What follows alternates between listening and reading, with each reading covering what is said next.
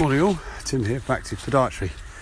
Good morning to you all. It's Monday morning and I just wanted to do a short podcast to kick off the week. So this weekend I was at the National Running Show in the NEC Birmingham. It was the first event of its kind. There's going to be another one next year. They've already announced that, so that's good. I was there at the treatment zone with a load of other therapists and a couple of other podiatrists, and we were there to give runners advice and treatment on their running injuries.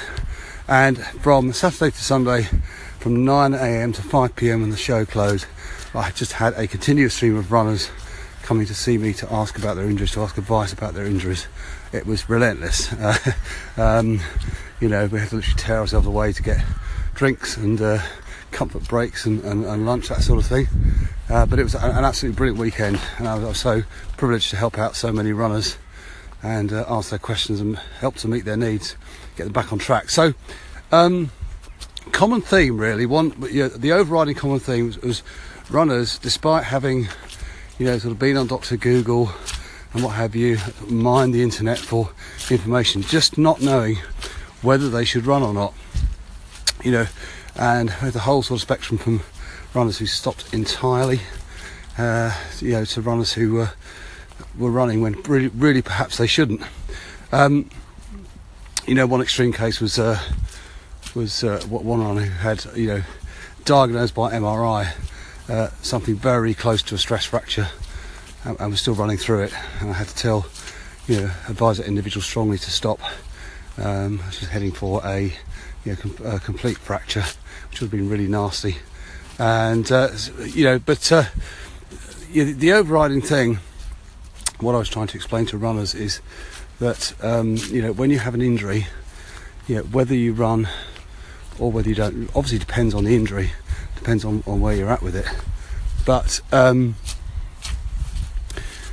what I find is useful is to think of a scale of 1 to 10. You obviously heard the scale of 1 to 10. How painful is it on a scale of 1 to 10?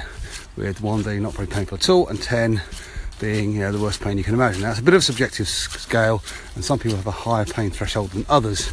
But it's a good start. However, if you're more of a visual thinker, as I am, what I find helpful is to use a traffic light system. So think of a traffic light: green, amber, red. So if the pain you're experiencing during running, after running, or the day after running, important to measure it in a 24 or even a 48 hour period. If it's only about a 1 to 3, that's green. So green light, 1 to 3, go, don't worry about it. 3 to 5, you're in the amber zone. Yellow light means proceed, but with caution. So you might be okay to run, but you should definitely back off and think about changing your pace or your distance. 5 to 10 obviously is in the red zone. Red means stop immediately. If you're getting any pain at sort of 5 to 10, then you should absolutely stop running and look to do some cross training instead, or obviously get help. And now these are obviously guidelines. There's going to be variation in this, and I always say it's best to see a professional who can sort of guide you through that. But it's important to understand that it's not always the best thing to rest. You can overdo it and you can underdo it, as I said in a previous podcast. Sometimes if you stop completely, you'll decondition. Then if you do too much, you'll overcondition and make the injury worse. So it's finding that sweet spot between underloading and overloading. And I'm sorry if I'm repeating myself a little bit from the last podcast, but it's quite important.